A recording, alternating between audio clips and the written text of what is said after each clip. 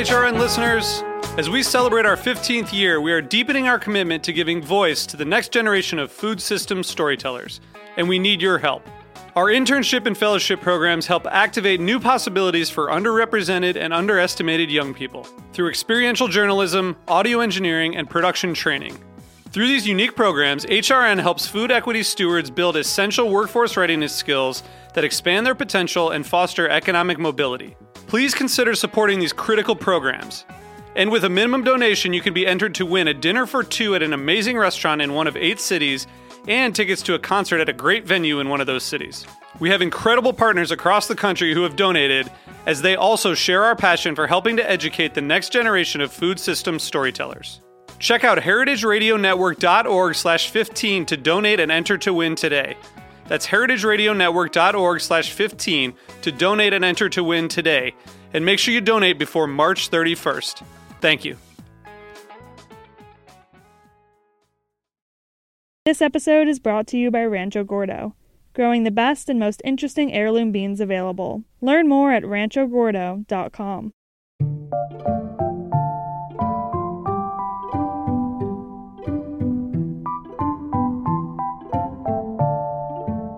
So how many people did we lose? How many good people have we lost because of these organizations too? So it's just not racial issues in the industry. You know, everybody has had their Me Too moment, not as much as the wine industry has. Eventually those are going to come out as well. We have to just change. We have to change the industry because we want to change the world. Welcome to The Big Food Question, a podcast exploring the most urgent questions from a food industry in crisis. I'm Dylan Hoyer, a producer for Heritage Radio Network. Today we're asking, how can the wine industry become more inclusive? What tools can wine industry professionals use to do so? And what's a reasonable timeline to expect change? We'll hear from Julia Coney, a wine writer, wine educator, speaker, consultant, and activist. Born out of necessity, Julia Coney recently founded Black Wine Professionals, a resource for wine industry employers and gatekeepers, professionals, and the food and beverage community at large. The goal is to lift up the multifaceted Black professionals in the world of wine. She talks with Sam Benrubi, the host of HRN's The Grape Nation, about the challenges wine professionals of color are facing, how she hopes to see the industry evolve, and her ideas for the Black Wine Professionals platform. You know, let's get into it. The pandemic doesn't seem to be going away. You know, this whole racial inequality and police injustice thing persists. It seems like the protests have quieted down a bit, although I think there's a pretty big protest today. Yeah. I worry, and I want to talk to you about this, I worry that the effort and message that has been put out there, you know, will either fade, be forgotten, or not be as strong as life tends to return to normal, you know, after the anger dies. And there was some pretty good anger out there, but like I said, it's quieted down. I want to ask you, because I think you're tasked with this, you know, this is one of your inner-driven tasks. How do we maintain any of this presence and momentum, you know, representing and promoting, you know, the BIPOC community, women in our industry?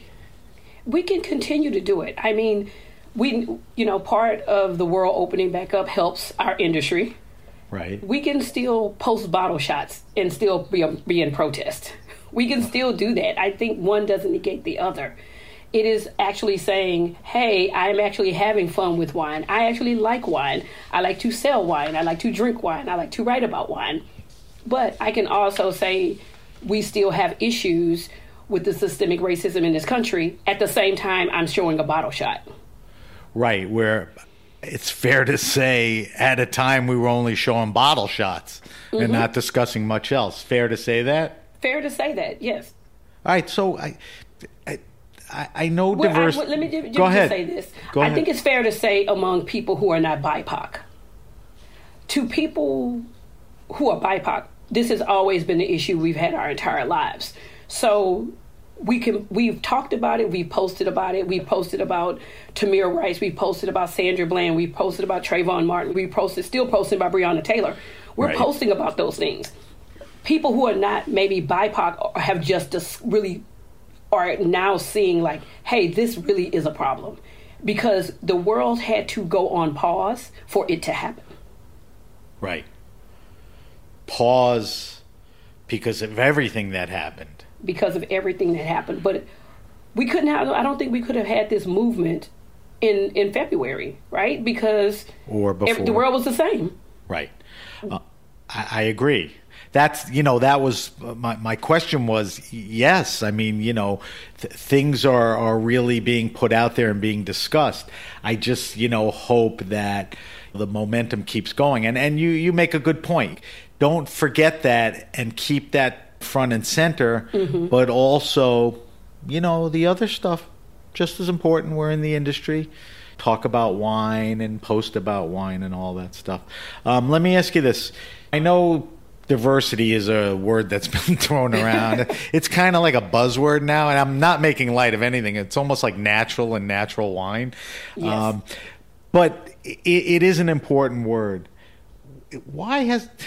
And I know this because, I've been doing this for years and you've been doing it longer. Why has the wine and hospitality industry been so slow to be, inclusive?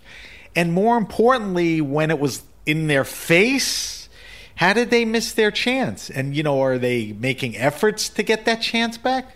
So I'm going to say, in my opinion, when you never had to deal with it, it's almost, I think part of the industry may think we could have swept this under the rug. Right. Right? That's part of it. But I am a person that believes in giving people grace. And I believe you can come imperfect instead of trying to be perfect. That's my belief. Right. So key initiatives, that's one of them, where realize that it's never too late, and let's be more inclusive, educate. What else?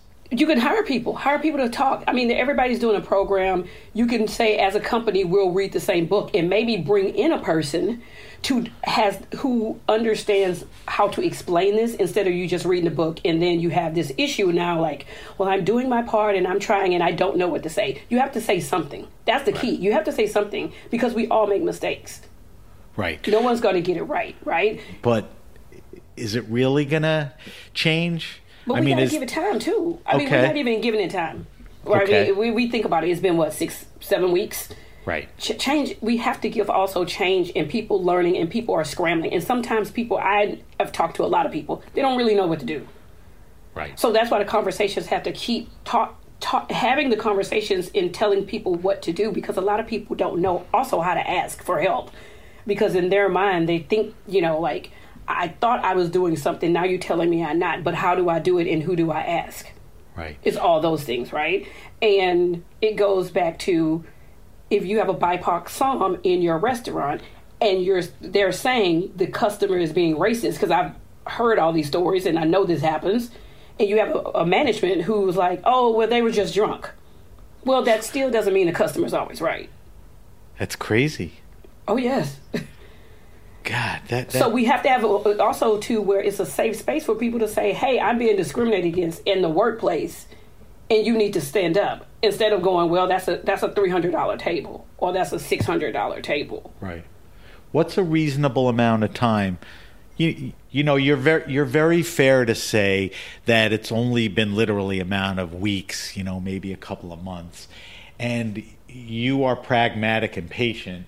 Some people are not, for good reason. I mean, to get things done, you got to do it now. But, if you and I see each other, we come back and talk again on the air, when do you feel like 3 months, 6 months, 9 months, a year later, when do you sit there and go, well, went back to where it was, or you see all these changes? I mean, what's a fair period of time, where you should see some movement? I think 6 to 9 months. Okay. I really think 6 to 9 months. I think things are moving. You have a lot of organizations being formed. You have a lot of people are donating funds. That still takes time. We're also still in a pandemic. So. Right. Let's take who you are. You're a woman, African American, in an industry that we discussed a little about some of its problems. What are your hopes as a black woman in the wine, in the hospitality industry. We've talked about timelines. We've talked about you're probably a little more patient than most people, but what can you imagine for yourself? What do you think will happen the next year or so? I think if we go down media side, I think there'll be a lot of new wine voices coming out now. People feeling they had a voice to speak about wine. I don't necessarily mean it's talking just about race, but they have a palate and they have a voice, and they're going to use that. I think we're going to see more people working with different entities in the wine world. Maybe we're going to see more people of color move into importing. We're going to see more people of color moving into educational roles as they come about slowly, working with different, larger consortiums, larger AVAs that spread the word. I do believe within the year is going to vastly look different, but I just have to give it some time as well. Right. Because I'm also going to reach out to the people who said that they were going to make a change. I'm going to hold them accountable to say, hey, we noticed that you said some things. How can you, have anything? Do you need our help to find you a person? If you say you want to provide harvest internships, how can Black wine professionals help you find a harvest intern? Well, that's the reality. The reality is, there has been incredible change, an incredible amount of voices, an incredible amount of activism. Everyone has to be held accountable. That's the thing that the pressure has to maintain and even grow, and I agree with that. We'll be right back to the big food question after a short break.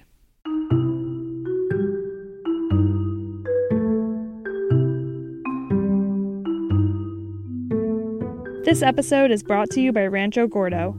Over the past 19 years, Rancho Gordo has led the revival of heirloom beans, taking the lowly bean from a healthy but neglected member of the vegetable family to a near superstar status ingredient. From growing the best and most interesting beans available to making sure all crops are fresh and a pleasure to cook with, Rancho Gordo's mission is to encourage cooks to experience and enjoy the unique flavors of heirloom beans. Rancho Gordo produces nearly 30 varieties of heirloom beans and lentils, as well as corn, grains, chilies, and other cooking ingredients. You can learn more at ranchogordo.com. That's RANCHOGORDO.com.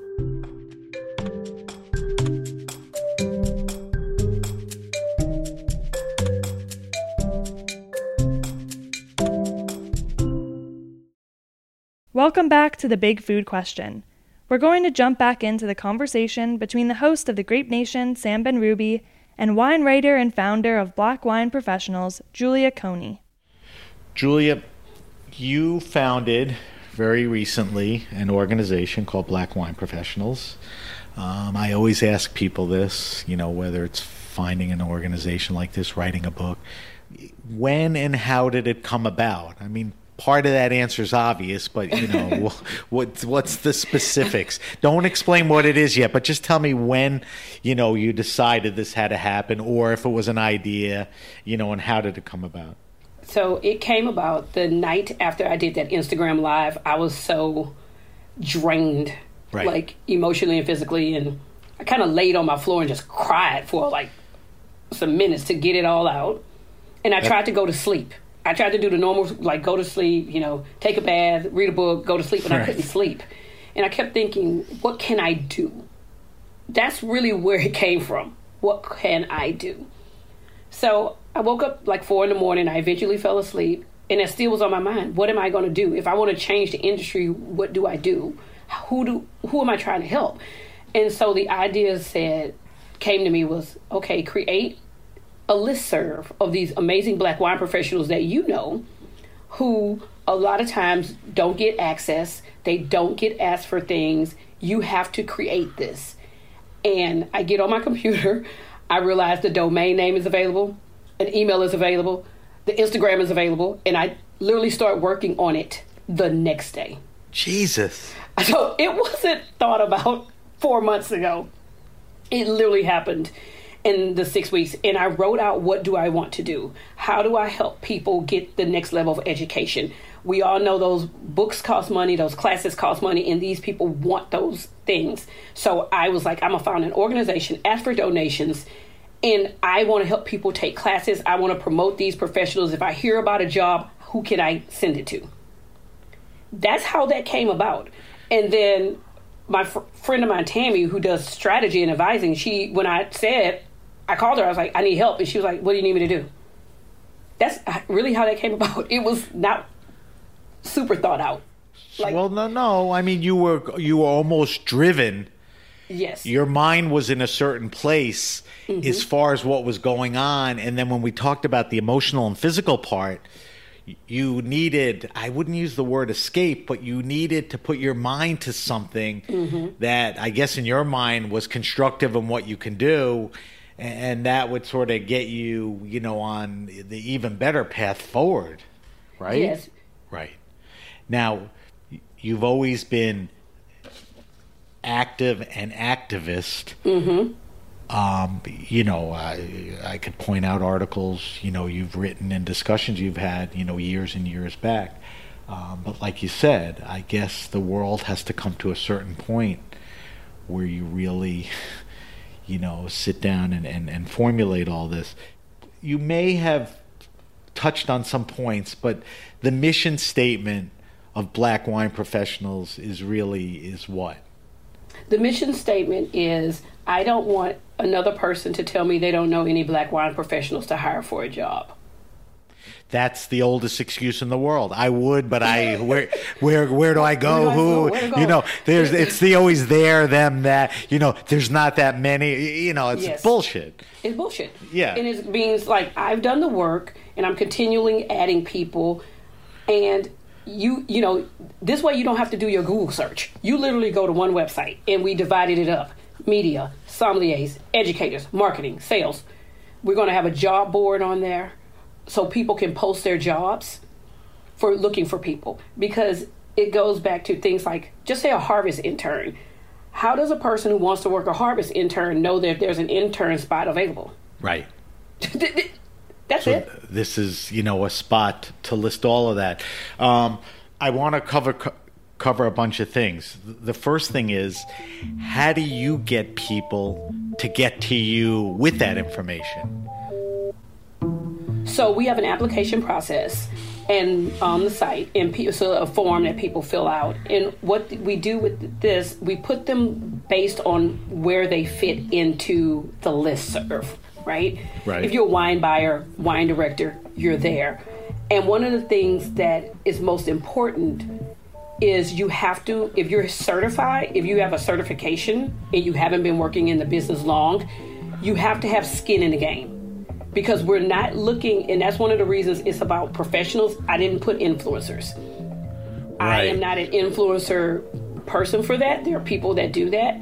It is for people who are actually actively working in wine. So and also the requirements. If you're a podcaster, you have to have a podcast that has current content. Right.